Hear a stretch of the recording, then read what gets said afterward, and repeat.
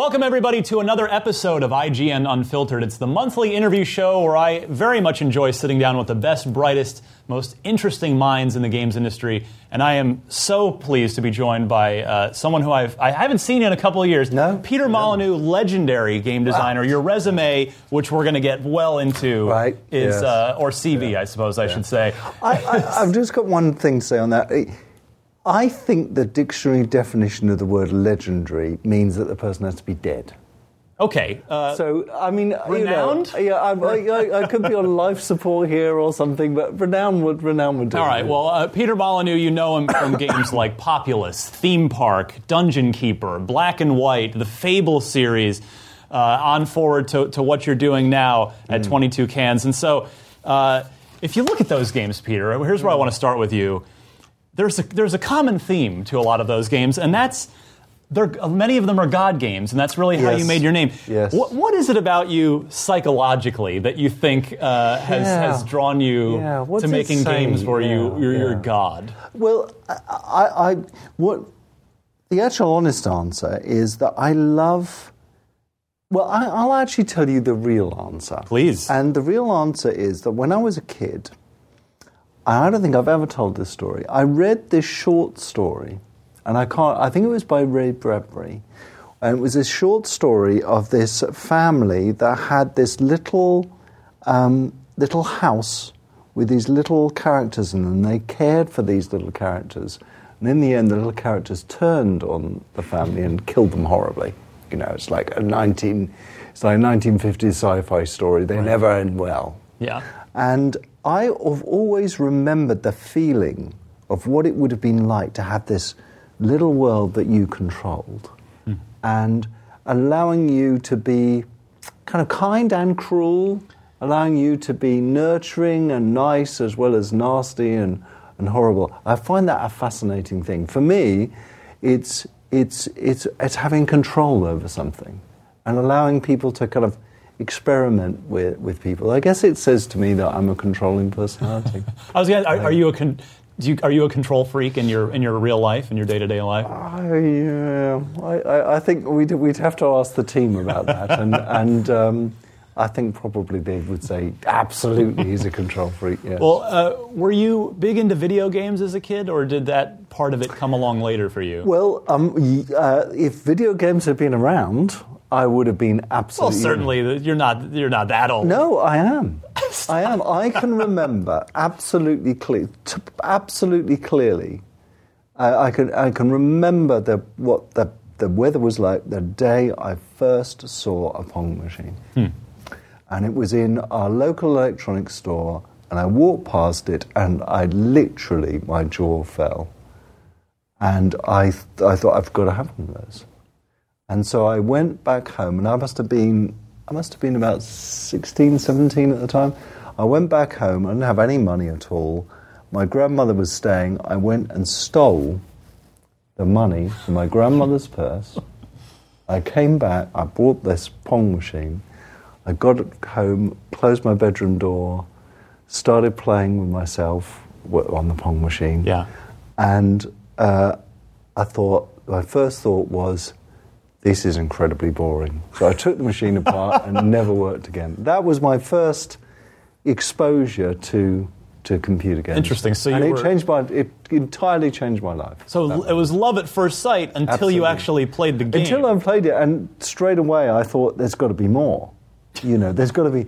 And, Pong, it's just the bat going out. There's just got to be more. And so that was my first real exposure to a game that you could own. Of course, there were arcade games, but not a game. And then after that, there was a whole series of home computers and stuff. So if you were a teenager at this point, does that, you mentioned that everything changed at that point. Yeah. Did you suddenly think, I want to be a game designer and do this better than Pong? Well, I mean, the other thing was that what it absolutely did to me is that it is such an interesting story, and it would take so long to say and tell. But up to that point, literally up to that point, I was pretty rubbish at everything I had done in my life. I was the worst student at school.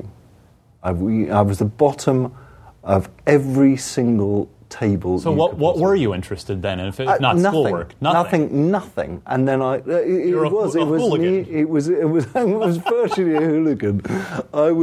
It was a moment I saw, and my analogy is I saw that Pong machine and it changed everything in me. And because I saw it, I decided, right, I need to learn about computers. I need to be able to learn to program. Yeah. So I then applied myself, and I then went and got the qualifications. I could go to university, and then I went to university. I did computer science, and all because I'd seen that one machine. Yeah. So did your grandmother forgive you in time? She never knew. Never knew. She never knew. Never knew. To this day. What did your parents... I mean, were your parents...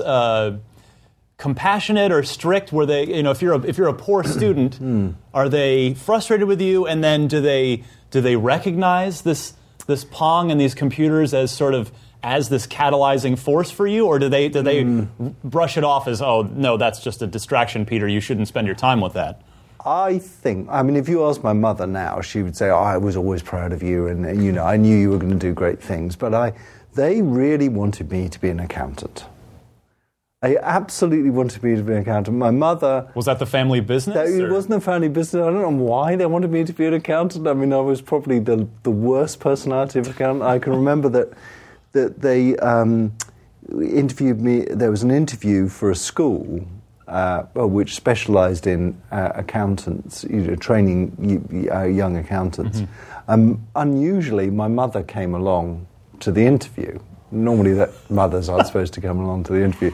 And I'm kind of sitting there, and, I was a very shy child, and my mother said, yes, I know Peter's going to be good at, going to be a great accountant, because he always wins at Monopoly.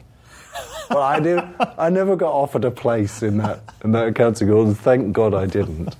But no, up to the point I saw that machine, I was just rubbish at absolutely everything. Well, what did you want to be? I mean, I know if you said you sort of weren't interested in anything. What was the original vision for what you wanted to be when you grew up? Yeah, if there had been computer games about, I would have wanted to be involved in that. Yeah. And when I saw it, and then I wanted to be involved in it. Up until that point, I wanted to run my own business. Absolutely.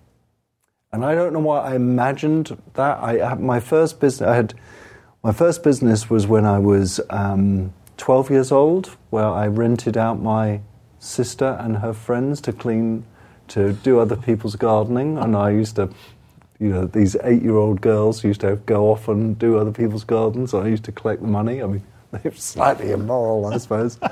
But it was much more innocent days then. Yes. And then my next business was when I was at school, because I went to boarding school. I realised that if you lent money to unpopular children, then you got the money back. So I used to lend money at exorbitant interest rates. So I always had these little business... Little schemes. Yeah, little schemes. You're a schemer. Yeah. I was a schemer.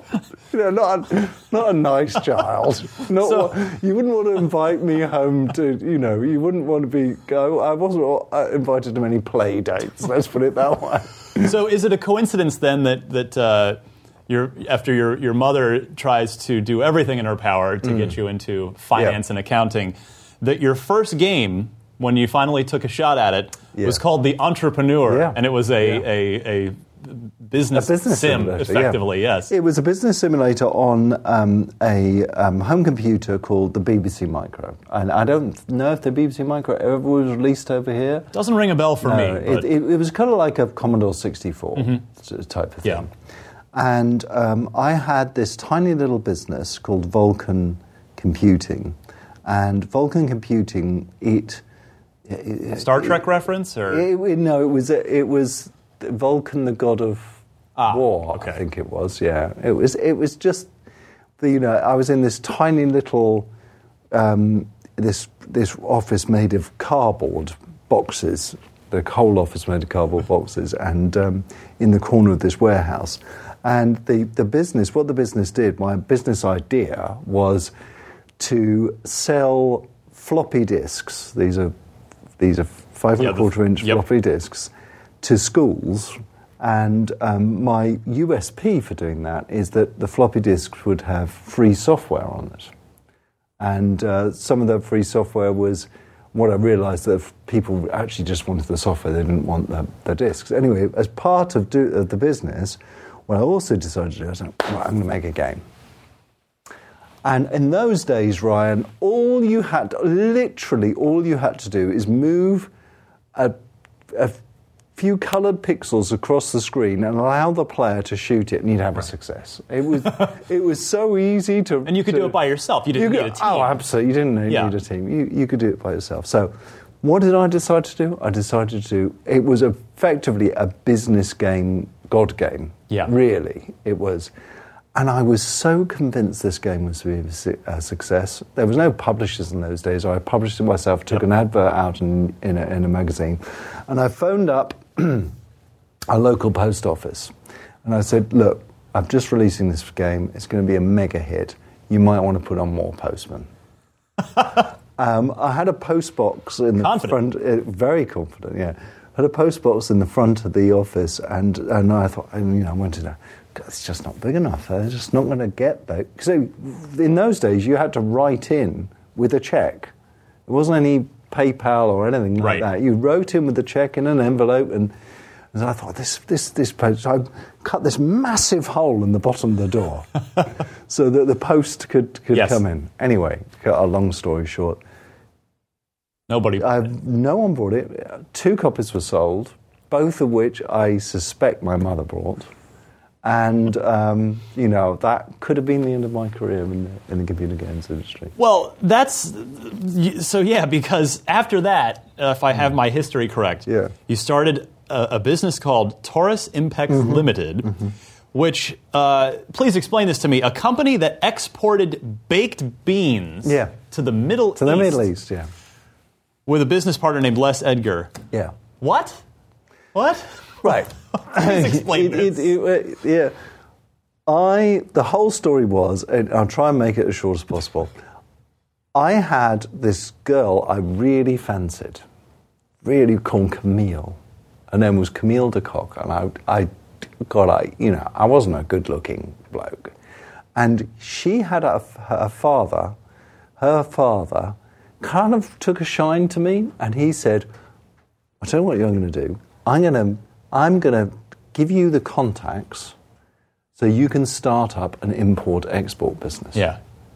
And he gave us 2 contacts. One was this company, which is crazy really, company in Switzerland that needed us to get money systems for them. This sounds very strange. In slot machines, the mechanism that we shipped them out to them, and they ordered about 2 of those a month, and we made about $10 on each one. And the other one was this company in the Middle East, which acted as a distributor for baked beans. Sadly, baked beans aren't that popular in the Middle East. Can't understand why. Maybe it could be the result. If they were more popular in the Middle East, we may not have the problems over there.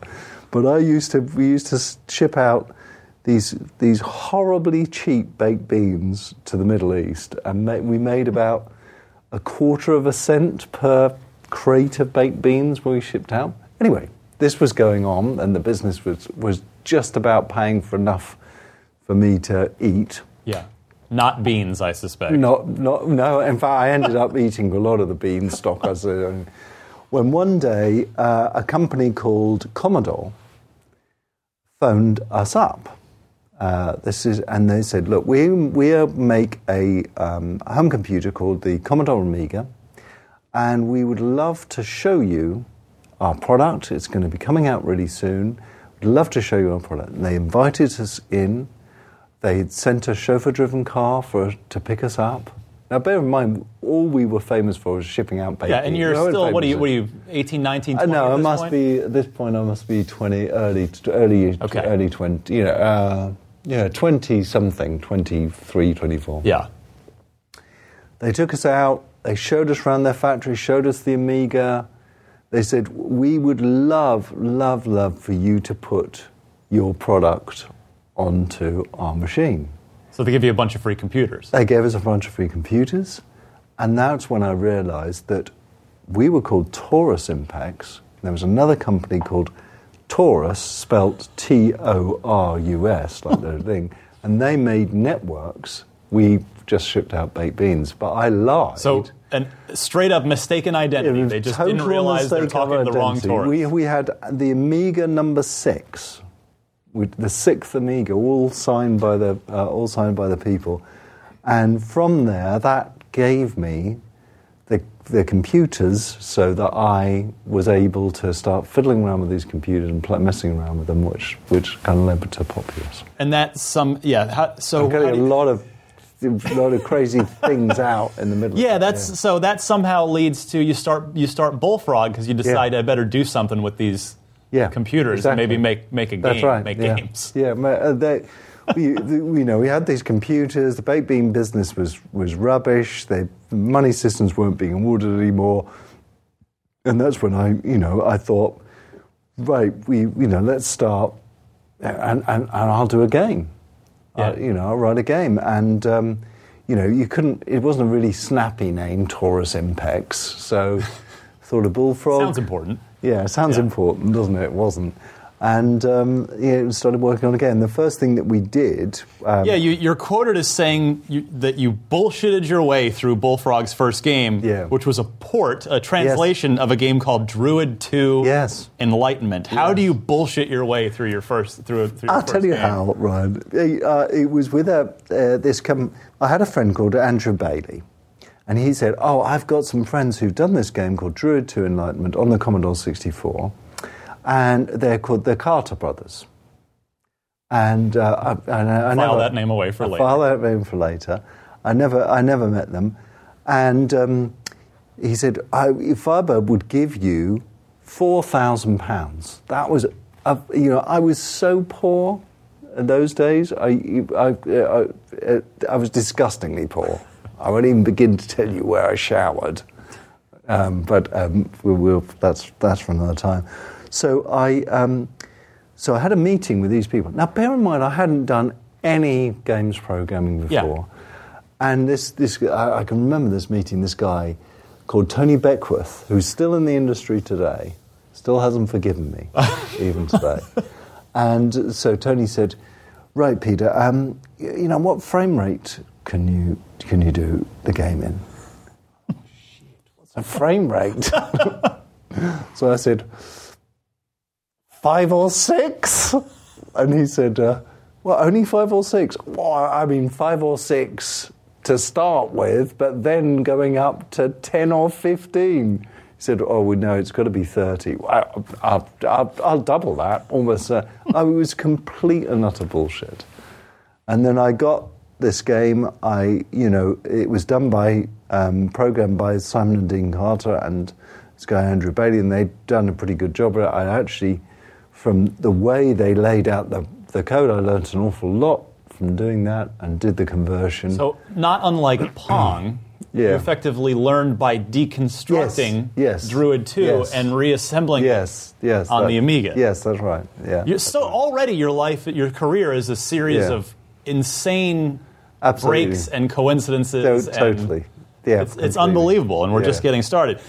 So after that clearly goes well enough. Yeah. And it 4,000 was enough money to keep me in baked potatoes, and I was working my way through those tins of baked beans, and to enable me to not have to live so hand to mouth, and that enabled me to think about other games like Populous. Mm-hmm. You come up with the concept for Populous, which is a Hall of Fame caliber game. Yep. It's sold 4 million copies. Yeah. At what point with Populous, obviously you must have thought it was a good idea as you went through with it, and then it sells 4 million copies. When do you know it's a huge hit? Well, I didn't have a clue. No, taking you back to those days, here's someone who really hadn't worked with anybody who'd done a game before. I, converted a game, but I didn't know the right and wrong way of doing it. And the story behind Populous is I walked in one day and I was sitting next to someone called Glenn Corpus, who was this graphic artist. He was employed to do the graphics on Druid 2, and he was messing around with these isometric blocks on screen. Yeah. And I said to him, give me those blocks, and I'd just mess around with them. And I started messing around with these blocks, and I thought, and that's where the story of the little yes. characters come in. I thought, these blocks, they're kind of like an island. Mm-hmm. And so I made this island shape and Glenn drew the blue water, and I had these little characters on there. And then I thought, God, it'd be great if they, all ran around. But I just couldn't. I wasn't a smart enough coder to do the route finding of these little characters, so they go from A to B. And so I started, writing the code so you could raise the land up and push the land down. And that mechanic was born really out of my incompetence as a coder. And then the next thing that happened is that Glenn and I got an RS-232 cable. You probably don't even know what that is, do you? An RS-232 cable? Maybe at some point, somewhere in my head it might exist. So basically it's a serial cable that allowed you to communicate. The COM ports. The COM ports, yeah. Okay, yes. Normally they were made for attaching the modem to the thing, and there was a big ribbon cable. Is that the 9-pin? Or is that... It was a 16-pin. Okay, yeah. I think it was 16. We swapped 2 pins and plugged the 2 of these medias together. Okay. And we started playing Populous multiplayer. And that really was the birth of Populous. Yeah. Because every day we would play it, and I'd had a simple rule. If Glenn beat me, there was something wrong with the game. It was that simple in my mind. And we carried on playing, and really no one saw it. We didn't have a publisher. We eventually me and Les took it round to quite a few publishers, and no publisher was really interested in it at all because, there wasn't any shooting, and it was just too weird for them. And eventually we went to Electronic Arts, and Mark Lewis and David Gardner were just setting up the European office. They were just setting up the European office, and they said, okay, we'll publish it because we've got a hole in our portfolio. Yeah, you need some content. Yeah, we need some content. So I delivered the game. I'd never dealt with a publisher before, and the game came out, and this journalist called Bob Wade, I still know him to this day, and he was a journalist on a magazine called Ace, which I don't think ever was sold over there, came into the studio. Now, when I say a studio, it was a room that was about the size of this, and it just smelt horrible. There was several life forms which used to be pizzas in the corner, and there was piles of, and of course those days you couldn't be a coder without smoking 60 cigarettes a day. It was absolutely in England. So I had this mountainous ashtray piled with these cigarette ends. It stunk to high heaven. And Bob Wade came in, and I thought, oh, God, I'd never met a journalist before. I thought, what am I going to do with this guy? He terrified me. I knew he was a famous journalist. So I know. Golden rule: take him down the pub, get him drunk. Took him down the pub. We got absolutely slaughtered. Had like 15 pints each, and the whole time, all I really wanted to ask is, "What did you think of the game?" Yeah. And he said, so eventually, we were virtually falling on the floor. You get it out of him finally. Yeah, Bob, what did you think of the game? And he said, "It's the greatest game I've ever played." Wow.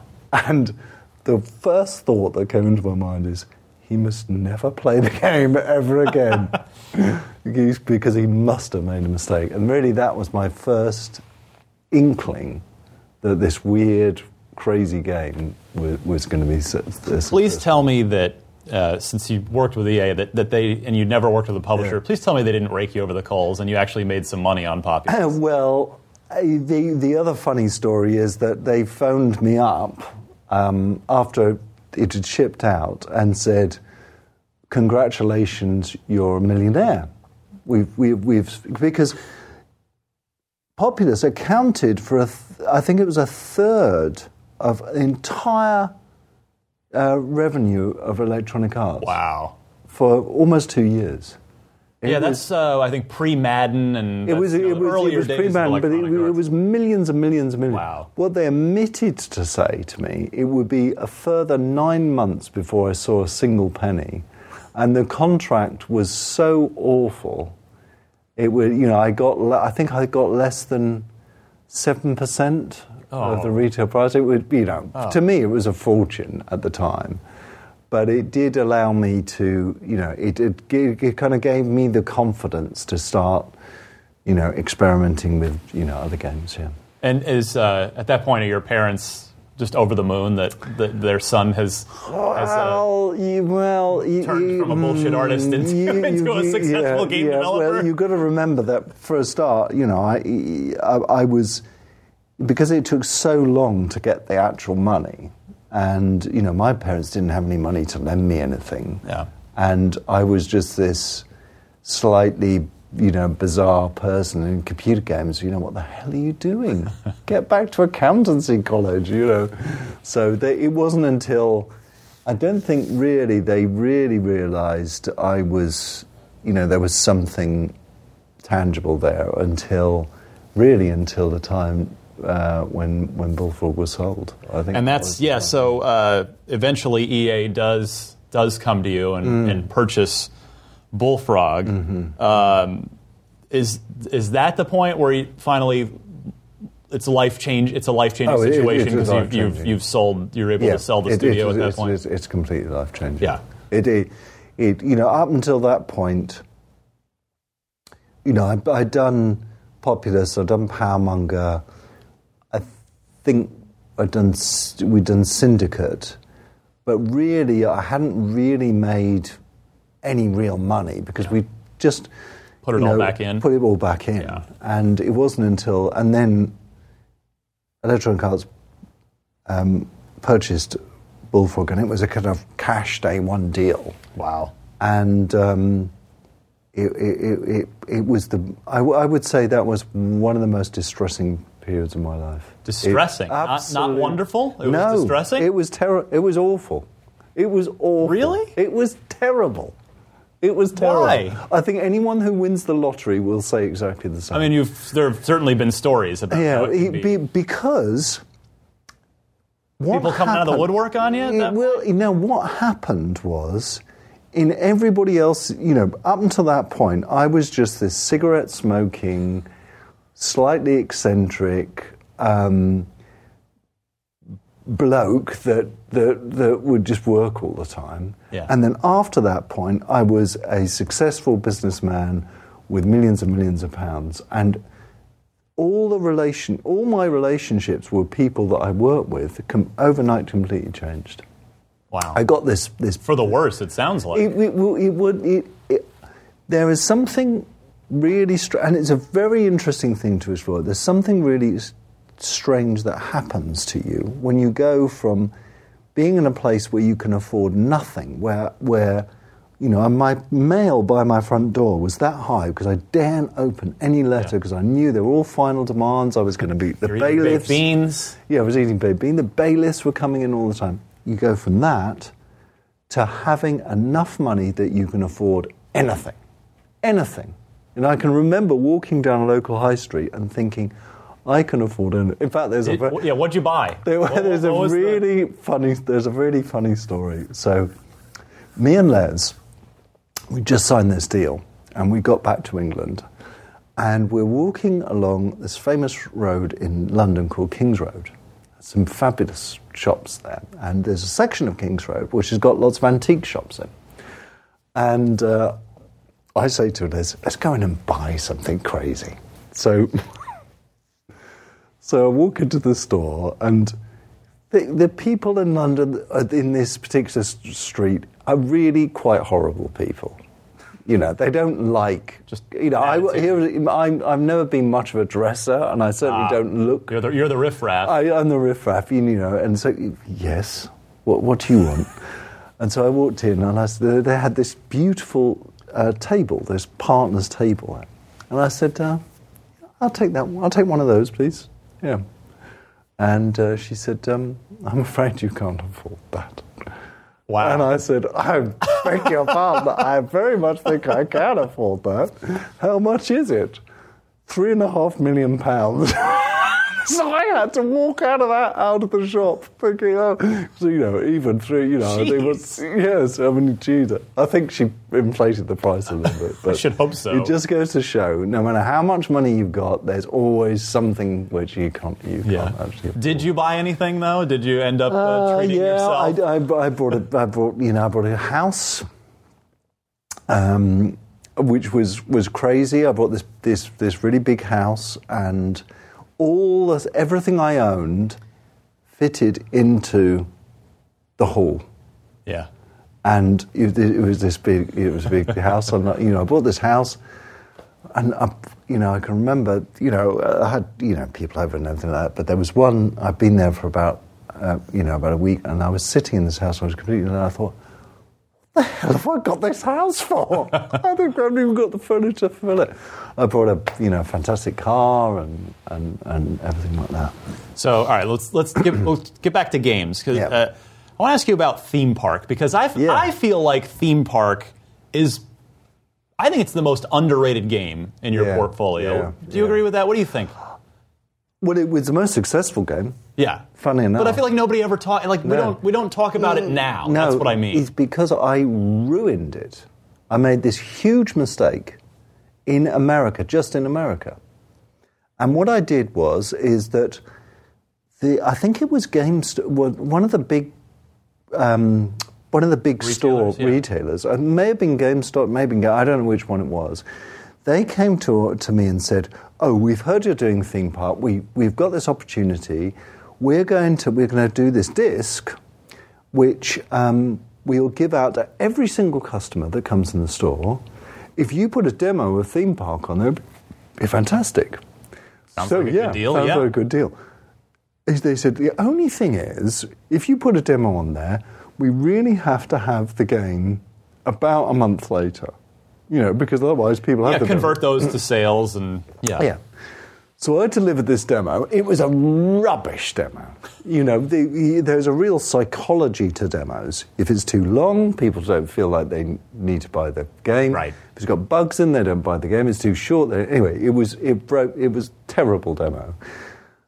The game actually didn't come out for 9 more months, which meant that actually Theme Park was not successful in America at all, but in Europe it was fabulous. It was in the top 10 in Europe for 10 years. Wow.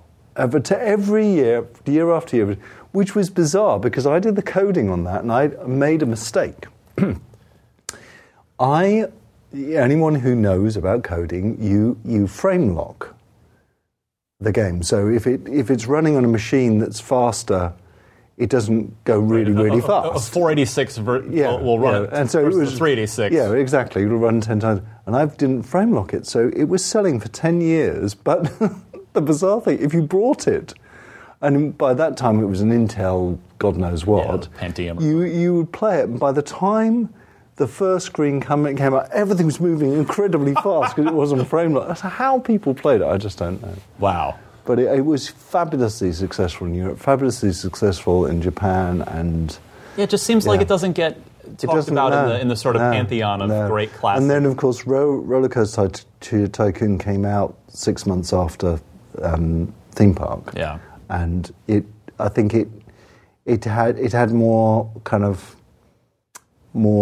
serious graphics, which actually I think people in America like more. I think people in Japan like the kind of cartoony graphics. Yeah. Dungeon Keeper. Yeah. Was that the beginning of your fascination with empowering the protagonist in your game to actually be evil? Yeah. Well, I can remember the whole ethos behind Dungeon Keeper is that. Yeah, I was getting sick of watching films, especially James Bond films, where the poor bad guy, or no one ever talks about how incredibly hard it must be to be a bad guy. How do the recruitment? What about his alone? feelings? What about their feelings? And I thought, wouldn't it be just really funny to make a game where you run the dungeon? Yeah. Where you're the bad guy and all of your minions, they're just bad and evil, and the good guys come in and they're just sickeningly good. And that's what happened. And funny enough, the people I work with this guy called, these two people called Simon and Dean Carter. Again, we referenced them earlier, and we're going to get to them in the... and it was only after working with them for 6 months that I realised they were the two Carters that did my first conversion, which was a bizarre thing. So that was a coincidence? It was purely a coincidence. Wow. They didn't know I'd done it. I didn't know they'd done it. That's crazy. So why did you leave Bullfrog in the end? You were there, you built this company and then sold it and were successful.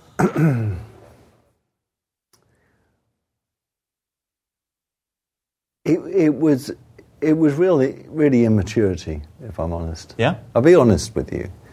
And, it was very confusing time for me, incredibly confusing time. And I don't think I was mature enough to really deal with all the things that was happening. Meaning the success, or...? It was a success. Success was one thing. Another huge thing was that Electronic Arts had said, right, I want you to grow Bullfrog to be much, much bigger. So over the course of about 6 months, we went from an office of 30 people into about an office of about 300 people. Wow, that's difficult. And you've got to remember that the 30... I'm not asking for any sympathy because, there's none's necessary. But when you're working with a team of 30 people, there's a relationship you build up.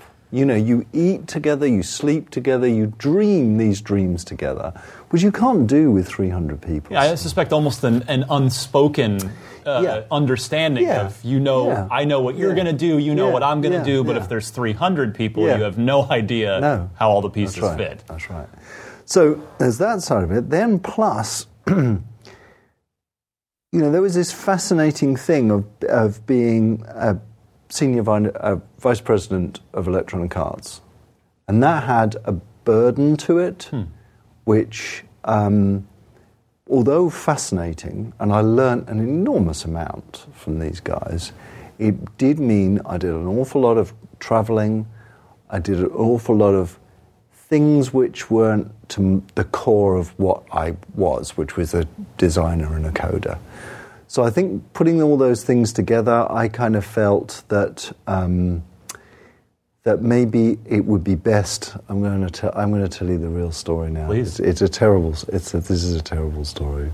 That's what the show is for. It's going to show the real me story in such a bad light. So I was thinking about, what should I do? Should I say to Electronic Arts I want to resign as vice president? Should I say that? And I'd invited a friend of mine round, who I'd been working with for years and years, called Tim Rance. And he was the technical director, and Tim and I got very drunk. This is the absolute truth. We got very drunk, and Tim said, you should leave, really. What's the point in staying? You should leave. And I said, let's write the email. And so I write out this, Dear Larry... It was Larry Probst. Dear Larry, thank you very much. This is I'm handing my notes in officially. Thank you, Peter. And to my horror, Tim pressed send. Oh, no. And, of course, I never would have done it. I mean, it was the worst possible way to hand your notice in. It was terrible. Don't drunk and type. Ask no Tim Rance round and don't type emails. Yeah. Well, do you call Larry and just explain the situation? It started a whole chain of events off, which were kind of impossible to stop. Huh. And it started these, straight away they got very, as you would. And as actually Microsoft did as well, they got very paranoid about me leaving and taking everybody with me and setting so up you a put new the studio. thought in their head with your drunken mistake. Exactly. It was too late, Right. to actually... So they actually said very quickly, they said, right, we don't want you to come into the office anymore, which was terrible for me. Oh. It was like, it was like ousting me from my family. Don't come, but you completely understand it, Ryan, And don't come into the office anymore. We're going to shut down Dungeon Keeper, and we want you to act out your notice period in what's called garden leave, where you sit and do nothing. And I said, "There's no way. Look, I would rather finish Dungeon Keeper under my own steam." So we actually wrote most of Dungeon Keeper at my house. Wow. And with Simon and Dean Carter, Mark Healy, who now runs Media Molecule, John D. Barnes, who's a senior producer at Bungie. Bungie, yeah. Tony Cox, who's a senior engineer at Microsoft, and me. Yeah, it's the seven of us do it. So, would you take Someone else back that email if you could? Yeah, absolutely. Yeah. It was such a silly thing. Wow. To do. It was just so unprofessional. That's a story. Yeah. That's. And I don't think I've ever told that story. I mean, honesty's good. Right? I'll take it. I mean, it's again, this is why I love doing this, because of these kinds of great stories. So that actually segues us perfectly into the next chapter of your career, which is Lionhead. Yeah. So you found Lionhead. Yep. So what came first, Lionhead or the idea for Black and White? Did you start the company and then figure out what to do, or did you have this? You'd ousted yourself from EA and had this idea for Black and White and figured I need a company. I was thinking about. I definitely had this thought in my mind, is that people have been asking me about AI in computer games and emotion in computer games, and for quite some time now. This is the sort of late 90s. Yeah, and I mean, that was a big frontier that Half-Life did a lot for. People were eager for these breakthroughs in game AI. And so there was an idea buzzing around in my mind. It wasn't exactly what Black and White was before we founded the company, but it was close enough. And so we founded the company, and then we worked on the idea.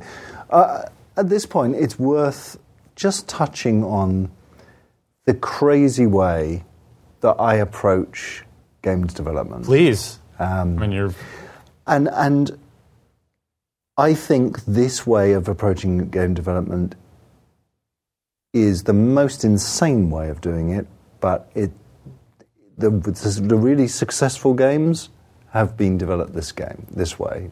I've been so lucky that I've worked with people to enable the success, and the way is that I approach it is I always have a it's not an idea that comes first, it's a feeling that comes first. And like with Black and White, it was the feeling of control again, like a Populous. And you've got to remember that, I had done Theme Park and I'd done a Dungeon Keeper, but in a way it was further away from that control, because Dungeon Keeper had an element of life to it, but it wasn't quite as what I wanted. I wanted a real living world. Going back to that little short story that I read. Having a feeling for an idea, and then working with the people I work with. There's one person I work with, and I've worked with on every single game that I've ever done, called Paul McLaughlin, except Populous. And what he and I do, and we're working on this new game at the moment called Legacy, and he does exactly the same. He makes this idea that I've got as physically as possible. Mm-hmm. So he'll build physical models of it, or we'll talk about how we can get to the feeling that we want. So in Black and White, and in Black and White's case, he made this landscape out of wire mesh. Oh, wow. And put this a plaster of Paris over the top, and made all these little models, and we had had this little this character made out of Lego, actually, as a scale representation. In my last game called The Trail, instead of physicalizing it with something like that, we actually went on these walks. I've got these hilarious videos of us all walking and exploring the game idea. So that physical side is really important. And then the next thing is to start down the road of development. Now, that road hasn't really got concrete design documents to it. It's all about, and this is where I've got into such terrible trouble, it's all about trying an idea out, seeing if it works, and normally I think of those ideas as like they have a life of their own. If they are good ideas, they'll survive in the game. Yeah. If they're bad ideas, they'll wither. In Fable's case, I'll give you an example of that bad idea. And then, trying an idea out, failing in it, trying another idea out. But it's always true, the heart of the game really comes a little bit later. So the 3 stages are the initial thought of the idea of the game, the physicalization of the thing, and the experimentation. So it's a very, very kind of... it's a very abstract way of working, very hard to predict how long something will take. Would it be fair to say we probably wouldn't teach that way in a game design university? I don't think we would, no. Yeah, no, but it works for you. It works. It definitely works for me, and I think the great thing about doing this way of development, what you don't do is you don't say, I want to make one of those. I want to make a role-playing game, I want to make a... Yeah. Fable didn't start out as a role-playing game. Really? No, it didn't start out. What did it start out as? It started out as something called Wish World, and it was about wizards fighting on the landscape, kind of on the Magic Carpet engine. That's how it started. The original Fable didn't have any morphing character in it at all. Huh. That came an awful lot later.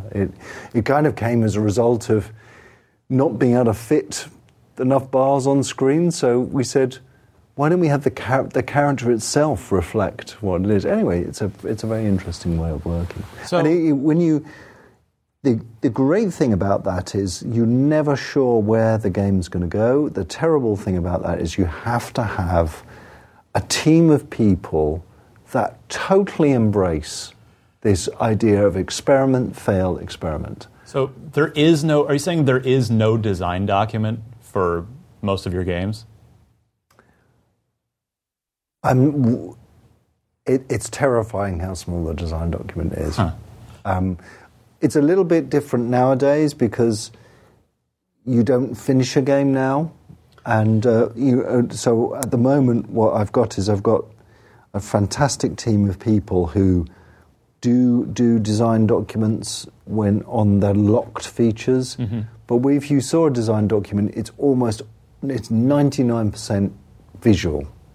It's pictures, right? This is, this leads to this leads to this. I'd be totally happy for you to have a look at some of the early design documents for any of the games I've... Interesting. Yeah, I wonder, that's your games do have, I think it's very fair to say, and certainly for me, that there is a sort of a unique charm, whether it's Populous or whether it's Dungeon Keeper or Black and White or certainly Fable as well. And maybe that's where it comes from, is that sort of starting with a feeling rather than necessarily a design document. Yeah. That's interesting. It is, yeah. So anyway, when we start going back to the start of Lionhead, when we started Lionhead, the idea was we had this landscape, we had a creature, but really nothing. Yeah. Much else, and then it was bringing this team together, and that team was just breathtakingly brilliant. If you look at Black and White back in those days, it came out in 2001, and we first did a demo at E3, I think in 1998, and there was this amazing thing happened at E3. We had queues of people queuing up to see this demo, and it was just so far ahead of its time. It really was. We said, I remember us saying, right, we're going to have a game without any interface. It's just going to be a pure view on the world, and we kind of stuck to that. And the AI was real AI. It was proper. It was very good. Proper AI. You know, and the creature itself had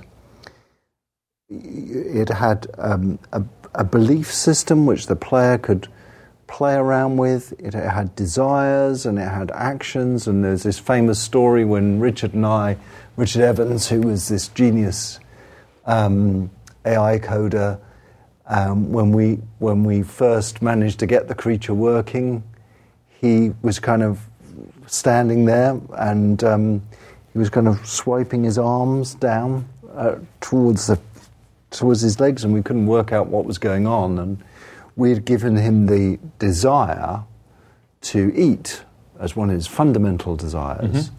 And he looked around the world for things to eat, and he looked for the most nutritious thing to eat, which was, of course, his legs. Oh, his legs? So he was trying to pick his legs up to eat his legs, but it was a fantastic time. So, and Black and White, even though it took longer than anticipated to release, when it finally did, it was incredibly well received, incredibly successful. Yeah. You funded it yourself. Yeah, I did. So that's extra satisfying, right? When it does well and it's you don't have the corporate overlord to answer to. Yeah. And I mean, is Black and White the game you're most proud of in your career? Would you say? What do you think? It's impossible to answer that question, Ryan. Okay. It's like saying which kid are you most proud of? You know, everything.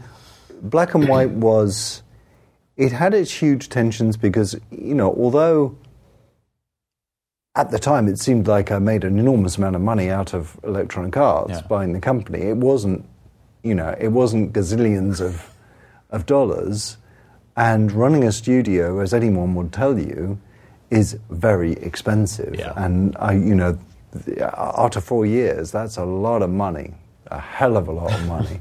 So it was getting pretty scary towards the end of that.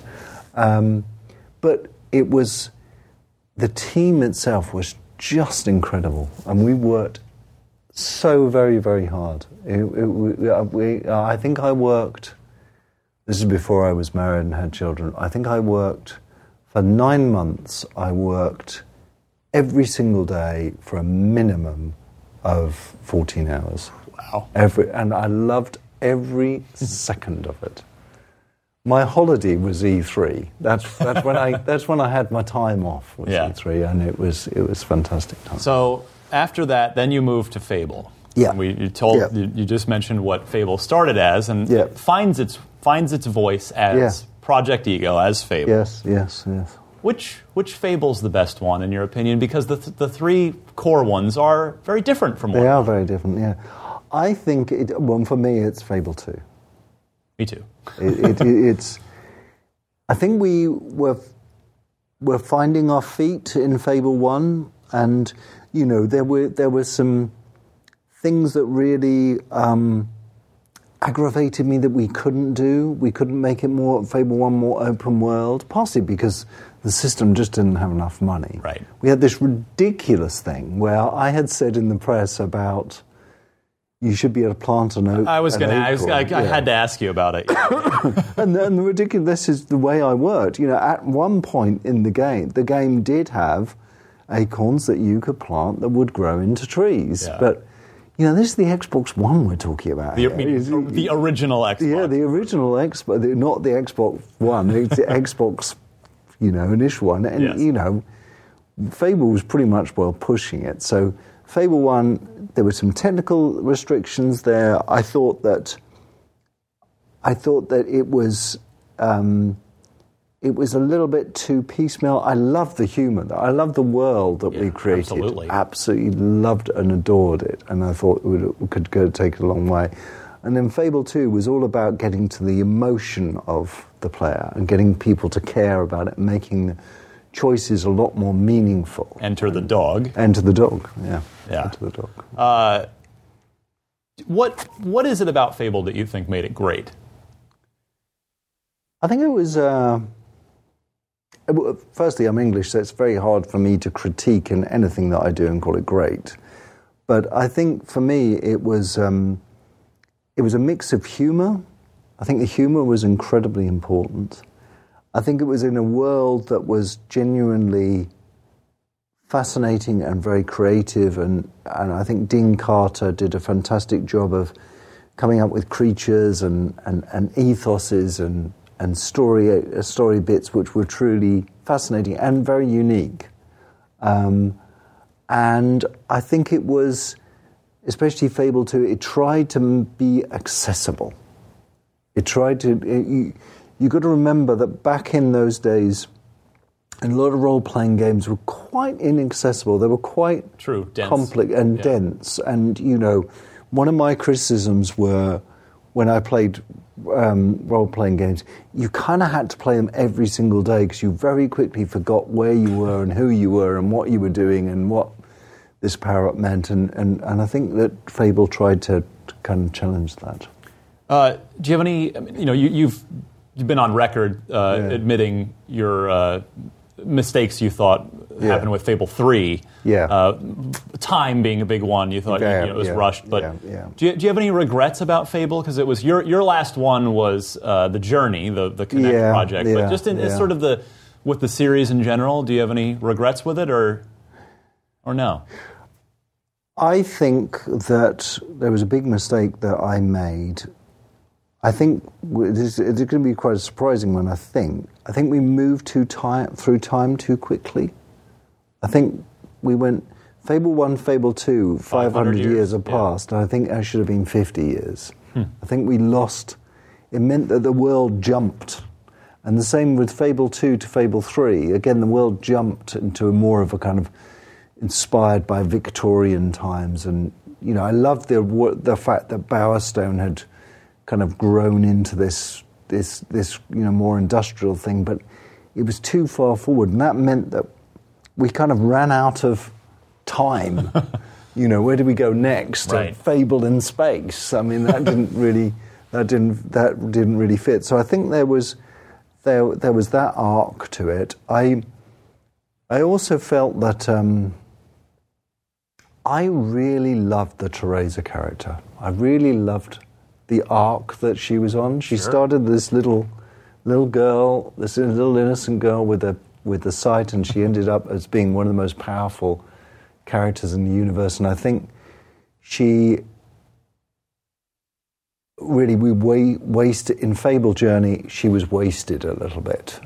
The end of her arc should have been so much more than it actually turned out to be, and that was a little bit away. So, I think you always have regrets about these things. So, Fable the Journey, which I reviewed it for us.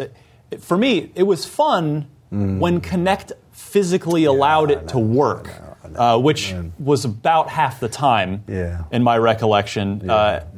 Did you guys volunteer for that project, or did Microsoft come to you and say, we could use some Kinect games? Can you help us out? I find it hard to remember the exact sequence of... Because you've got to remember there was... Kinect came, there was a Milo thing... I'm going to ask you about that in a minute. And then there was Fable the Journey. And it's kind of a little confused in my mind about the order of when these things happened. But, Kinect, I'll be honest, it was a disaster.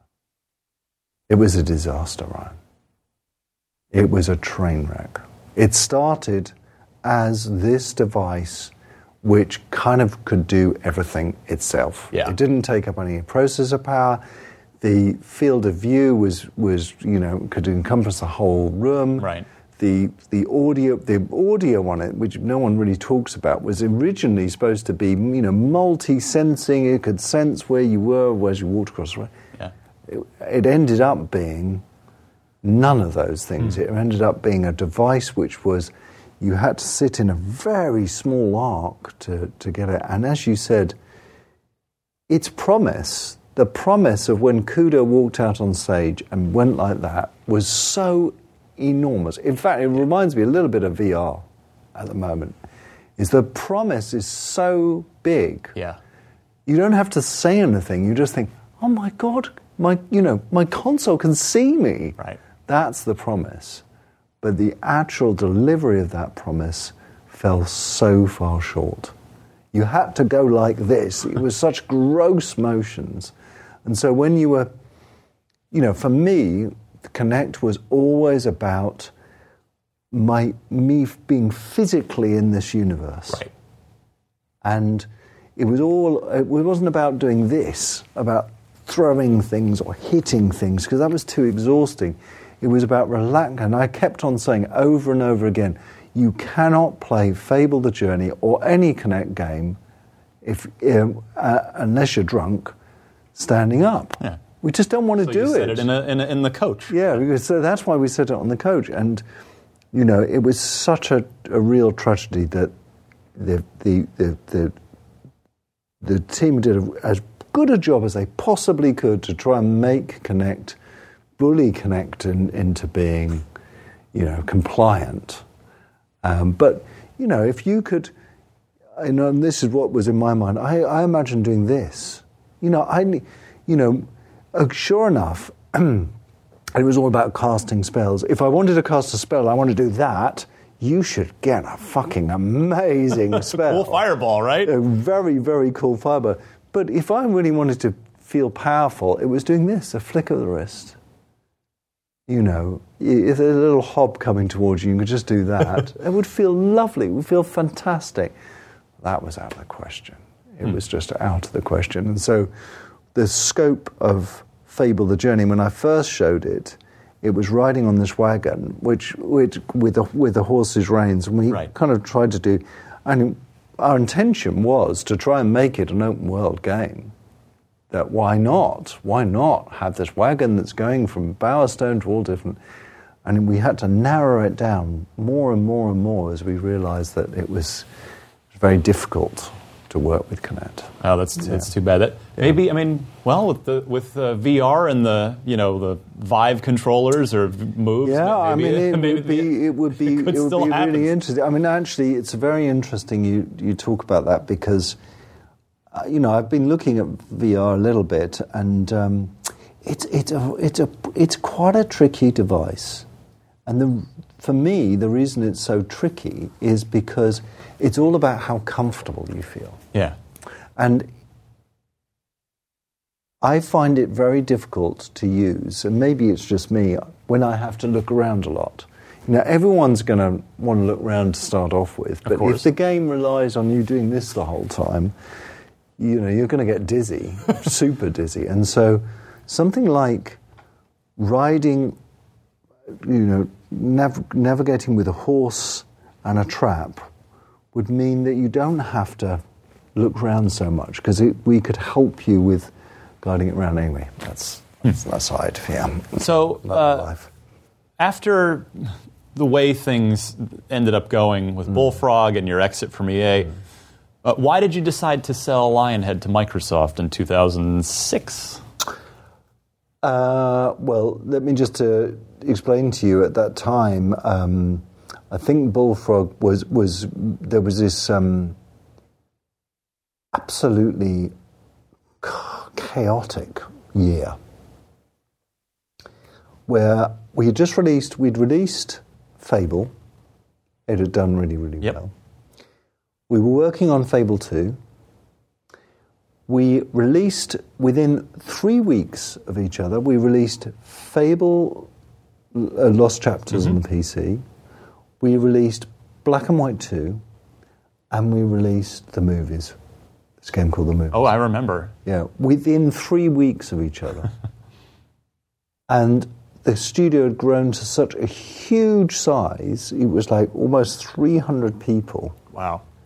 It was utterly terrifying. And I wanted to actually install in the boardroom a huge digital counter showing how much money the studio was costing, because it was literally costing thousands of pounds an hour. And that was terrifying. And most of it was, I said to everyone we worked with, look, we don't want to just survive.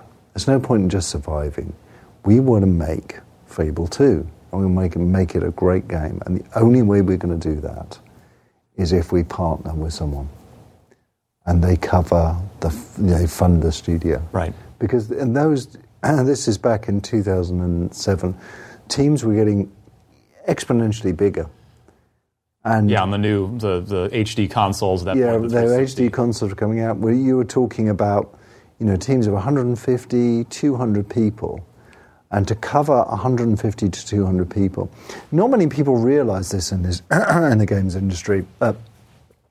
There is a very strange economy that goes on being an independent developer. And that economy, and I really need a graph to show it to you, it goes like this. You do a demo, you're completely unfunded, you do a demo, or you have a vertical slice, or a green light meeting, and you go to a publisher and you say, right, I need to be funded to take this idea. Now, you're already down a bit because you've had to punt the money on the first thing. Yeah. You get the milestones, and the ridiculous thing is the milestones only pay you from that moment they sign up the project, which usually takes a long time, all the way up until the release of the game. But, and here's the problem, publishers recoup all the money they've paid you out of the sales of the game before they pay you a single penny. Right. So there's this black hole. They get paid all the money that they put on the table to enable you to develop the game, which is kind of fair enough. They get paid. Now, for some studios, that can mean they never get any royalties for the game. For other studios, they have to wait another few months, which means they have to sign up another game. And it's very difficult. Very, very difficult. It's a cycle you can't get out of. It's the spiral of doom that you go down.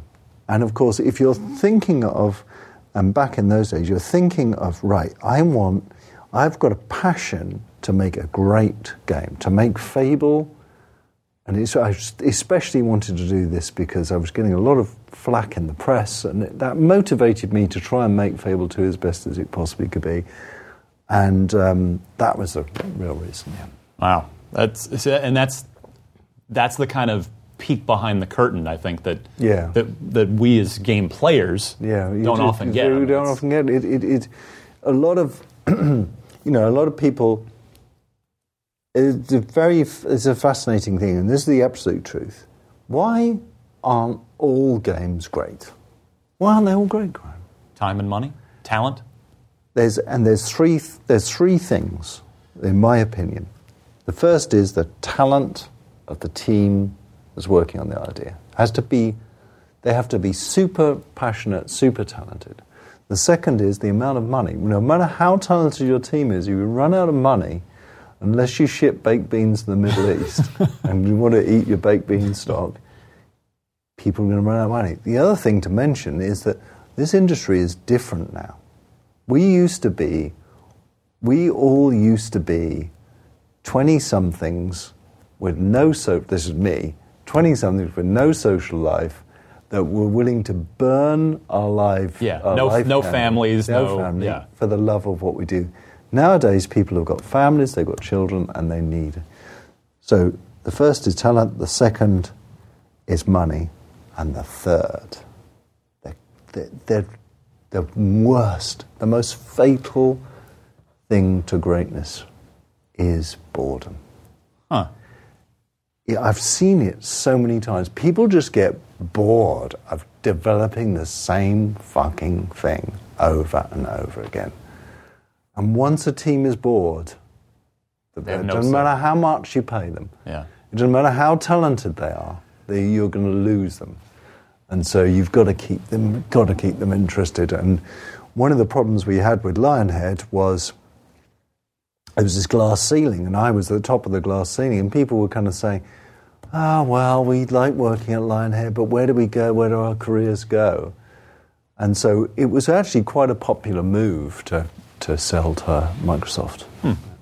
But given what you just said exactly, did you worry that the studio would become a Fable churn house, just a Fable sequel house, and that exactly what you just talked about would happen? In hindsight, I probably did, yeah. At the time, if I'm really honest with you, there was all these pulls about, Fable 1 isn't as great as it should have been, and Acorns and Promises and all stuff like that. And I thought, how can we solve this problem? And that is getting the funding stability. To make the game right, and stability. There was this incredibly increasing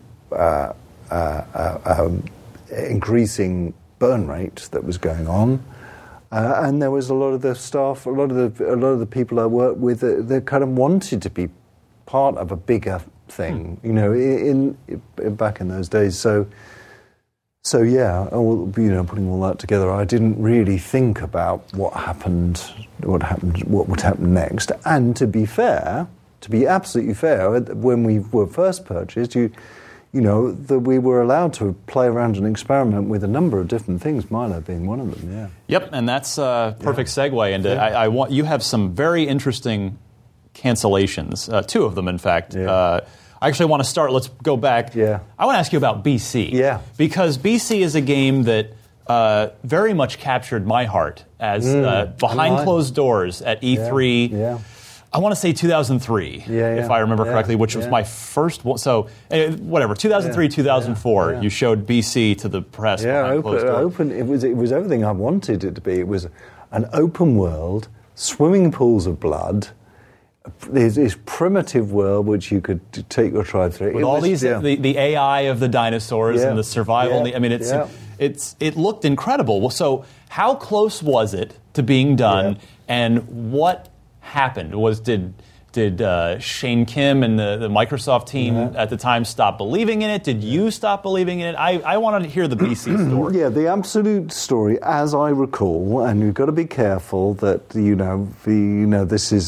this is substance abuse brain here. Your version of the story. My version of the story is this: it was all about focus. We just simply. Microsoft turned around to us and said, "We're worried that you're focusing on too many different things." You personally, because BC was being done at your satellite studio, Intrepid. Yeah. Not Lionhead proper. These satellites were satellites, but they needed the idea of those satellites initially was, we'll help the studio, we'll help them get a publishing deal, they'll develop the game, we'll carry on with Lionhead developing our games. The reality is that they needed an enormous amount of support. Their game became your game. Exactly. It wasn't just me, it was some of the technical people and the business people, and it became an enormous... I just simply didn't have the hours in the day. There is one more part of this story which I should tell you, but it would take a very long time to tell you. And it's no one's ever been told this part of the story. It's a fascinating story. You can't leave it hanging like that. Well, I don't know if we've got the time or that I've got the detail, and it's actually quite a shocking part of the story. You're making it worse by... I know. It's just...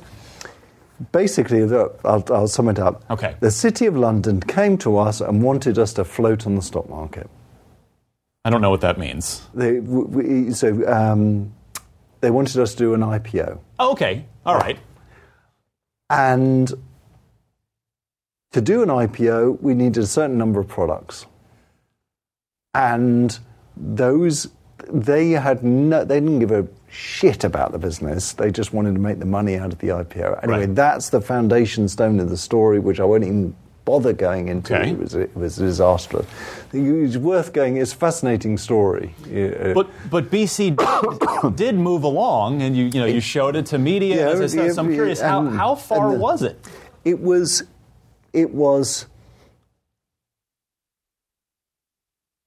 I mean, to answer that question, you have to understand about development and how. I know a little. And development and that time in the industry. That time in the industry, and this still exists.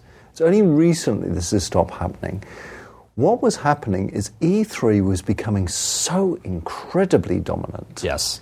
That teams would not spend a couple of weeks doing a demo, they would spend months doing a demo. Yeah. And they would make that demo just amazing. And it was kind of a nuclear arms race of how to make the demo more amazing. That demo didn't mean it was a great game. It meant it was a great demo. Right, because it usually works where you break it off from the main build, right, and you polish up this E3 branch. The actual reality is that it becomes a living thing in itself, and this living thing, at best, can be sliced off from the main development of the game. At worst, infects and disastrously infects the game.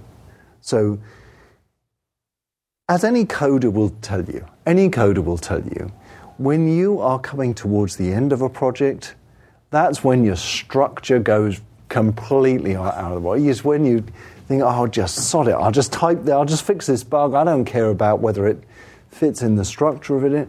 And when you're running to E3, every demo, time runs out. You've got to do the demo. And that means your coding and your structure of your project gets very, very messy.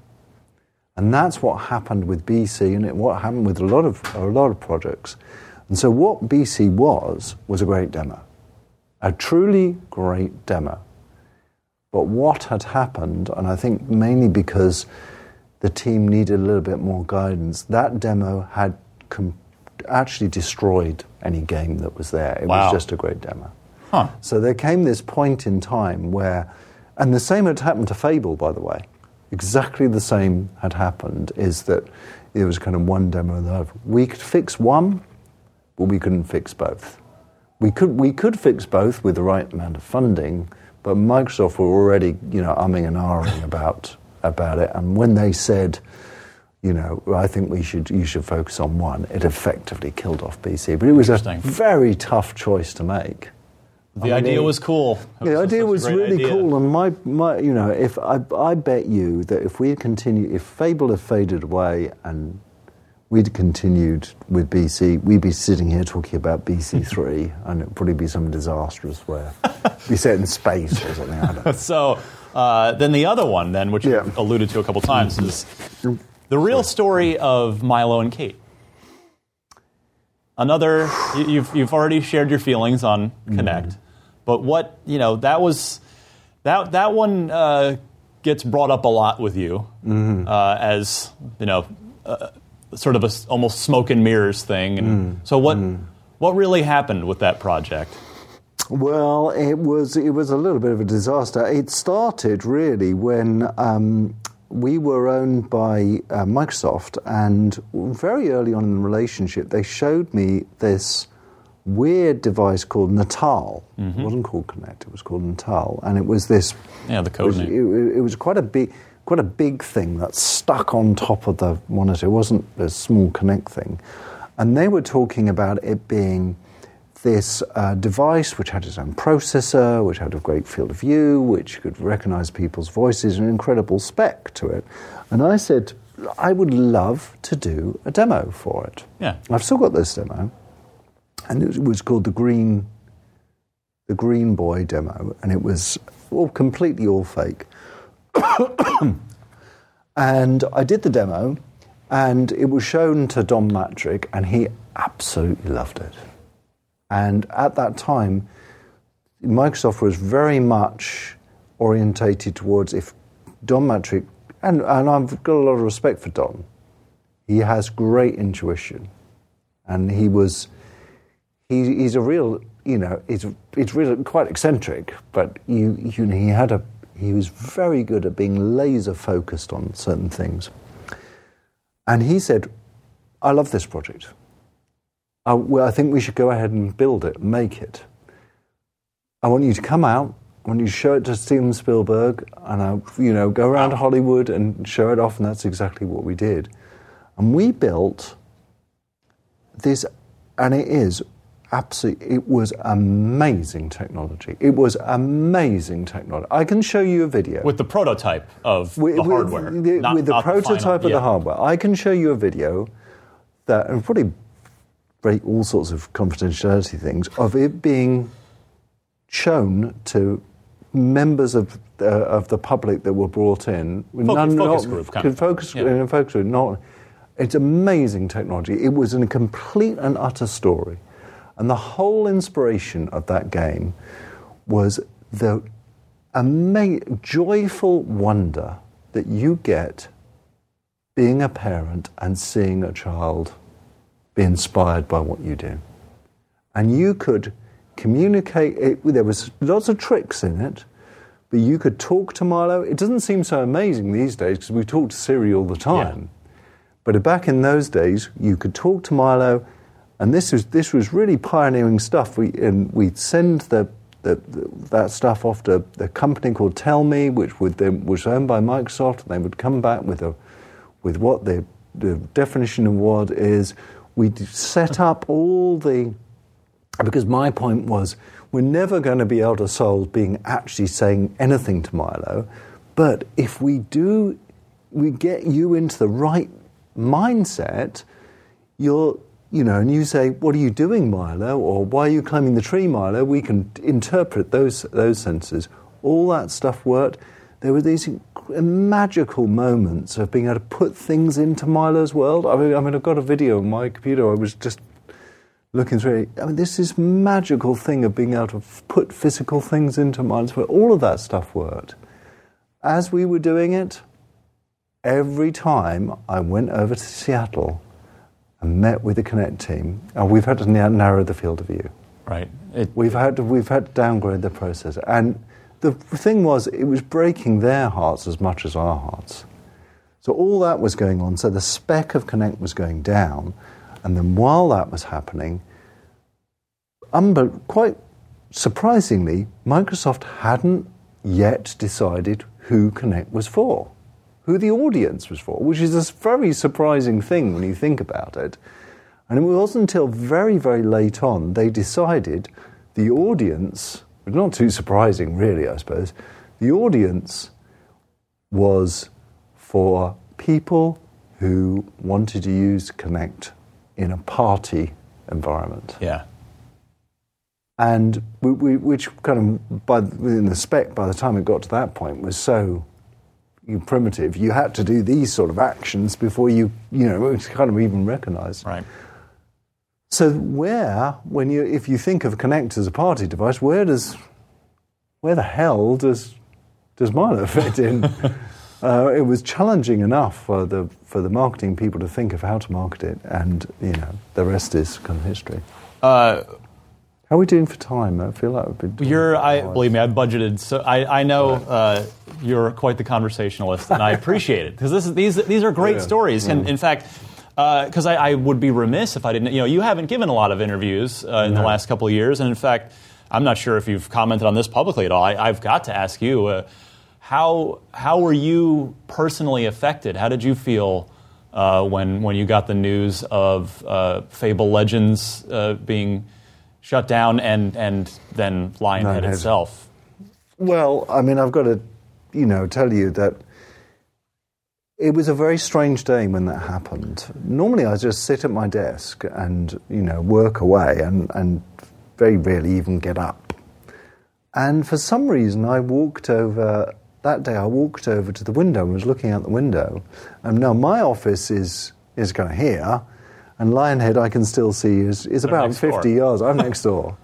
And I looked down and I could see all these people coming out, and I could just sense that something bad had happened. And, Microsoft closed the studio. It absolutely broke my heart. I felt incredibly guilty. Why? Because I left and I just, I couldn't help feeling maybe I left them in a bit of a hole. You feel like you could have done something I would have. I don't know. I would have. I don't know. Gone over there and just shouted at people until I agreed not to close it down. And so I felt really bad about the situation, and it was like seeing a relative die. It really was. Yeah. It was utterly heartbreaking to see something which you kind of founded, and the culture that was created there, and the games that were created there, and the memories that were created there is just heartbreaking to see. I mean, let's be honest about it. I don't really know the reasons that Microsoft closed them down, but I know, and I have an enormous amount of respect and confidence in people like Phil Spencer. And so they didn't do it out of spite or anything. They probably did it for very good reasons. And I just don't know what those reasons are. And it's easy for me to stand back and say, oh, well, they closed it, they're evil bastards. But actually, there must have been a good reason. It's still incredibly heartbreaking. And, you know, if I could whiz back in a time machine and find a way to make it so that it wouldn't close, the way I would probably do that is say, right, you guys just work on Fable 4 rather than Fable Legends, then I would do that. But, so you think 4 would have been the way, if you'd still been there, you would have pushed to continue the series proper rather than take the left turn into the sort of game as service? You know, the thing is, the simple fact of the matter is that at the end of the day, whether you're an internal first-party studio or an external third-party studio, you've got to look at the bottom line. Yeah. You know, how much does it cost to develop something versus how much it's going to make? Now, it's fine, you know, when you look at the words free-to-play, and when Zynga were first coming out with free-to-play games, they were making a ton of money. Oh, yeah. A ridiculous, shameful amount of money. And indeed, Supercell and games like Clash of Clans still are making a lot of money today. And it's very easy to put those sort of forecasts in your balance sheet and then to justify, look, we can afford this much development because our bottom line is going to be this. But as free-to-play has evolved, we've realized that it actually can only be applied to a certain type of game. Right.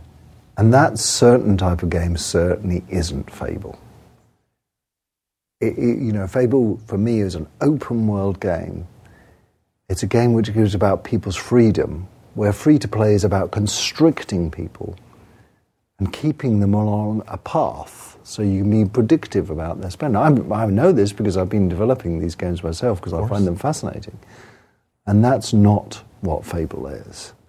And so I feel that if you just think of it as being purely empirically a financial decision, free-to-play is going to make us this much, which is far, far less than what it's going to cost for us to develop the game. And that seems to be the probable outcome of a decision that actually happened. You're, of course, no longer at Microsoft. You've got 22 cans. Yeah. But if Microsoft picked up the phone, if Phil Spencer called you and said, Peter, we would love to, we want to reboot Fable. Oh, yeah. Can you form a team? Can we work together on something? Has that ship sailed, or is there still enough of Fable? I've played on that fantasy many, many, many times, Ryan. So you would take that phone call then.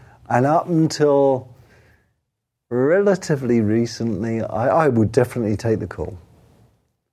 And Phil? let's just define it. Yeah. If that was going to happen, there's 3 things that would have to happen. Firstly, I would have to be able to say that it was going to be a great game.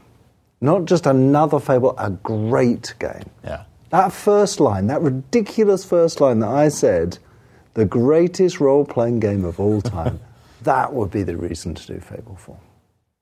The second is the team. We'd have to bring together a team of people. And that team of people, there'll be some people that have worked on Fable for a long time, there'll be some that would never touched Fable before. But a great, fascinating, wonderful team. That would be the second one. And the third one is that I could be what I am now in Fable. And that is I am no longer a designer. I am a coder. That's what I think of myself as. That's what I do every day. And that is absolutely, how I define myself. So we need to get the Carter brothers involved again. Yeah, we'll get the Carter brothers involved. We need to get the Carter. Here's your list. Please. Simon and Dean. Phil's listening. He better Simon be. and Dean Carter, Alex Evans from Media Molecule, Mark Healy from Media Molecule. Mark Healy did all in Fable 1, a lot of the visual direction. Paul McLaughlin, another artist, I'd probably go for Eric Bailey on the animation side, or people like Adam Siblick, and then round that core people build a team. All right, we have the list of demands now. But it's too late. It's too late, It's Ryan. too late? It's too late. It's never too late. No, it is. Because now I am doing the most incredible thing. I've been reborn. Which we're going to talk about right now, in fact. You went from heading a game studio, it was hundreds of people with 9-figure budget projects. Yeah. And at one point were also the head of Microsoft Game Studios in Europe as well. Yeah. And when you left all that behind, you're now back to, as you say, being a coder. You're making smaller games, smaller teams. That I suspect that change of pace had to be completely intentional. Did you really just want to get back to your roots? Well, like any decision you make big decision you make in life, there's very, very few times there's just one thing. Sure. There's lots of weights on us. I always think of these decisions like weights on the scale. Some of them times they're big weights. A big weight for me leaving Microsoft was this, is that at that time, I was in a situation where I was spending a week, a month over in Seattle. And it rains slightly more in Seattle than it does in London. And that's a long time to spend away from your family. Yeah. You had a young son at the time. I had a young son at the time, and my wife was fantastic and amazing. The understanding it's a long time. So that was a big weight for me on there. What was also a big weight is that, in Lionhead, it was continuing to be big, and being part of Studio Europe and being the creative director in Studio, which was a fascinating job, meant I was further and further away from being what I thought of myself as being a designer. That was another big weight. Yeah. Another big weight was Steve Jobs. Explain, please. For me, when I saw Pong in that shop when I was 17 years old, when I saw the iPhone presented by Steve Jobs, it was kind of another moment. And that's when I realized something, Ryan, which has been spinning in my brain now for 4 years. I've had an incredible life. I've been able to work on crazy ideas and work with amazing people. And what I can't be is a coward. I've got to be brave. And being brave means doing the thing that doesn't make sense. And when I saw that phone, when I saw Steve Jobs present that phone, this one thought went in my mind. Everyone can be a gamer. Yeah. Everyone can have a game machine in their hand. Every single person on this planet can be a gamer. That was a life-changing moment. I can understand that. And I would have loved for the Microsoft Windows phone to be the iPhone, but it just wasn't. And I thought to myself, I have to go, I have to leave, I have to do the brave thing, the brave, crazy thing, because I owe it, in a way, to myself and to the industry to try and make games that this new audience, what that iPhone did is created gamers. It created a whole new audience of gamers. And those gamers thought, up until that point, that games were about chopping people's heads off and murdering people. And now this device has made those people into gamers, but the type of games they're playing are just not very good. They're repetitive, I don't steal people's money, they're very repetitive, and they lack innovation. Yeah. And so I thought, if I leave, I can focus more on my family, I can do the brave thing, and the brave and crazy thing, and I can start a new company up. The first thing I thought was, I've got to realise I know nothing about this world. I know nothing about free-to-play. I know nothing about Kickstarter. Just like how when you started in absolutely. in computer games. It felt exactly the same. Yeah. And I felt to myself, the first thing I did was I said, I need to fail first. And that's why I did this crazy thing called Curiosity. You're segueing beautifully here because... you had everybody wondering. It's a game. You're just clicking your way through, and at some point, it's chipping away. Somebody's going to unlock what's in the center. Yeah. Had you decided what was going to be in the center up front? Yes. Absolutely. Yeah. Okay. Yeah. I mean, that wasn't the purpose of the exercise. That was what I said to myself. And this is a very long conversation, Ryan, and most people watching will probably think it's a completely insanity, bullshit, and rubbish. But what fascinated me was, and I actually got people under MRI scans to prove this, what was happening to people's brains when they played these games was different to what happened to gamers' brains when they played them. Gamers, what we want a lot of the time is excitement. Yeah. We want to be challenged. We want the sense of accomplishment that games like Fable and GTA and all of that give us. But those games aren't successful on mobile. Right. Now, here's an interesting thought. You probably saw in the news that Minecraft sold 122 million. 122 million people have played Minecraft. That's still incredible, going. isn't it? Yeah. Still going. How many people do you think have played Pokemon Go? It's been out for almost a year. I believe, in fact, just today, I believe it's 60 million? No, it's 640 million people. I mean, Jesus. That's a lot. That's the entire population of the Americas. Yeah. I mean, crikey, that's amazing.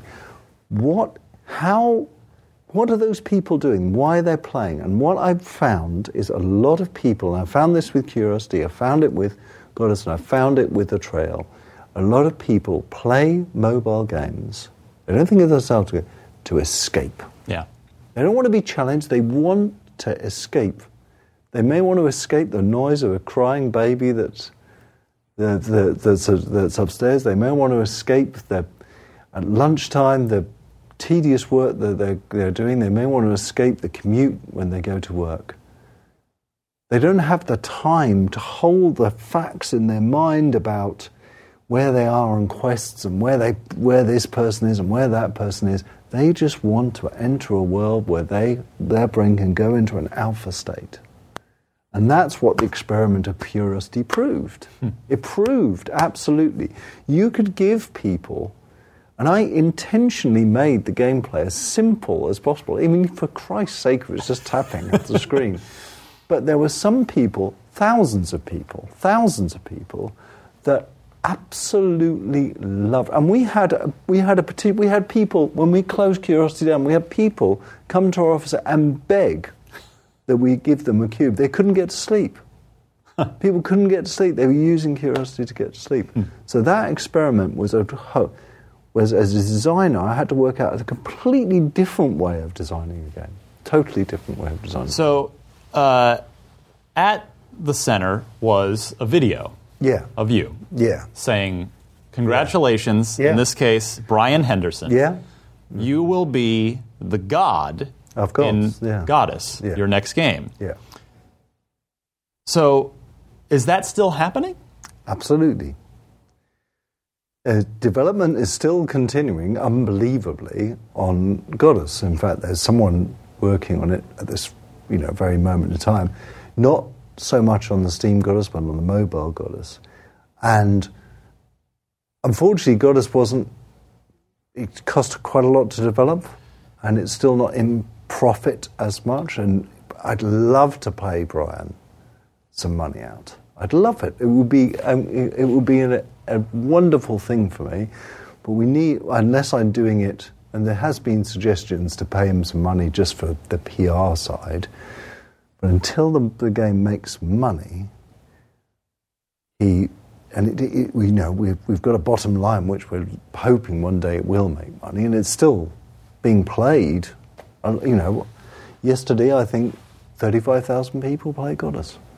And I think wasn't the other part of it, aside from the financial, Yeah. didn't he actually get to help influence gameplay decisions in the world too? Was that Yes, part of it? he came down quite a few times, Yeah? and he was quite. He wants to be in music, and I think we offered him to do the music, and I think I might ask him if he wants to do it again, and I would love to involve him. It would be great to involve him in that, but the game needs to make money, really. And it's still it's in early access. Is that correct? Or it's still in Steam early access. Yeah. Okay. And it's still features are still being developed more slowly on mobile. Yeah. But it is. If it's really going back to your populist roots. Really, that's sort of the heart of the game.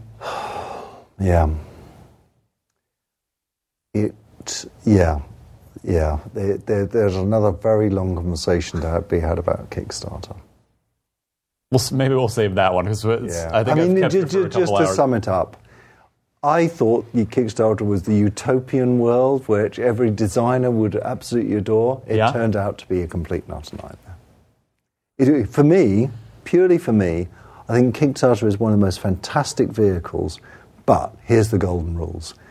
Don't Kickstarter an idea, Kickstarter a product. Right. Kickstarter something that people can tangibly touch and play and feel. Don't Kickstarter, we're going to make a remake of the God game genre. Because if you do, this is what happens. You end up with 27,511 people all trying to design the game together. It's hard enough to get 2 people to design a game, let alone 27,000 people. Yeah. And so, the rule is, it's very hard to please all the people all the time, especially when Kickstarter never gives you enough money. You never have enough money. Sure. Yeah. By the time you've fulfilled all your pledges, by the time you've paid for development, it doesn't even pay for a fraction of the overall cost of the game. So I would use Kickstarter again. I would say use Kickstarter again. I love the crowdsourced nature of it, but wait until the end. Don't do it on an idea. Yeah. Yeah. And then there was the Trail for mobile as well, which is out. It's that seems, just hearing you talk about it before we came on the air, I could sense a calmness and a satisfaction about the Trail. Well, the Trail, within a matter of days, really, the Trail was played more times by more people than all of Lionhead's games put together, including Fable.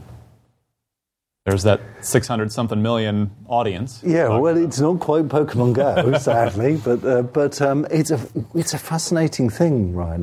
It's actually, I think my kind of creative kind of journey into that world is changing a little bit now with a new project I'm working on. But what you're doing is creating a world for people to love for. There's some people that have played the Trail every single day since its launch on the 3rd of November. There's this entire, and it really is incredible, tens of thousands of people a day are exploring and navigating and communicating and working together in this entire continent we created. It's amazing. It's amazing.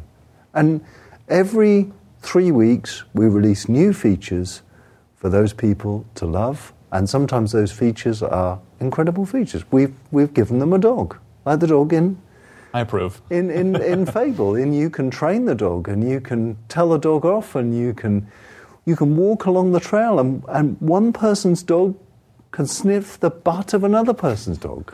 I mean, how cool is that? Well, maybe not sniffing butts, but, it's an entire universe which people love and enjoy together and are taking places which are going to be fascinating. So it sounds to me that you have that really isn't any part of you that wants to go back to AAA, big budget game design. You sound happier doing what you're doing. As I said, you know, in a way, being comfortable is the biggest sin. You know, if we are going to be creative in this industry, and I love and adore this industry to a point which is not very healthy, and then we have to investigate these new areas, whether it's VR, whether it's mobile gaming, and whether it's, you know, showing content to an audience that's never seen that content before. The thing I loved about the trail is these people that enjoy the trail have never explored a world before. They've never done the things that we just take for granted. They've never picked something up. They've never collected these things. And being able to give them that stuff and prove to them that games are more than just another Clash of Clans clone or a Match 3 game. They are truly amazing, and they allow people to create their own worlds, essentially, in their own mind. And I find that just unbelievably enriching. Saying all that, my next game that I'm working on, the first game that I've coded, I'm getting the ideas in the game by coding those games. It's called Legacy. I'm not going to get myself into any trouble by hyping it up at all. Isn't necessarily a free-to-play mobile game. Okay. Well, that actually segues perfectly into my final question for you, Peter, which you're calling it Legacy. Yeah. And you've had a very long and storied career. Yeah. Is that the end for you? Is Legacy the end, or do you want to keep making games until you leave this earth? Yeah, the Legacy, the name wasn't. It was a name that was suggested by somebody else. It originally had a different name, and so don't read anything into it about me. Fair enough. I feel reborn. I am now working as hard on Legacy as I've worked on Black and White, as I worked on Populous, as I worked on anything. Fortunately, I've got electronic cigarettes, so I don't have to fill up my ashtray with cigarette butts anymore, but I'm eating pizza and I'm drinking Mountain Dew. So, I feel reborn. And all that fascination and energy that I had around, Black and White and Fable and Dungeon Keeper and Populous, I feel that, and that's an incredible sensation to feel at 57 years old. That's great. And I can't wait to get back to my computer and work on the feature that I was working on this morning at 4 o'clock in my hotel room. And that's just what a wonderful feeling to do that. I'm not sure what this game's going to end up being, but I can promise you this, Ryan, you've never seen anything like it. There you go. Yeah. Peter Molyneux, thank you so much. Thank you. It was an absolute pleasure. Peter Molyneux, legendary or renowned game designer whose career, it seems, is just getting started. Yeah. Peter Molyneux, thank you so much. Thank you very much. For more from the best, brightest, most fascinating minds in the games industry, be sure to look for new segments every week of IGN Unfiltered and new episodes every month.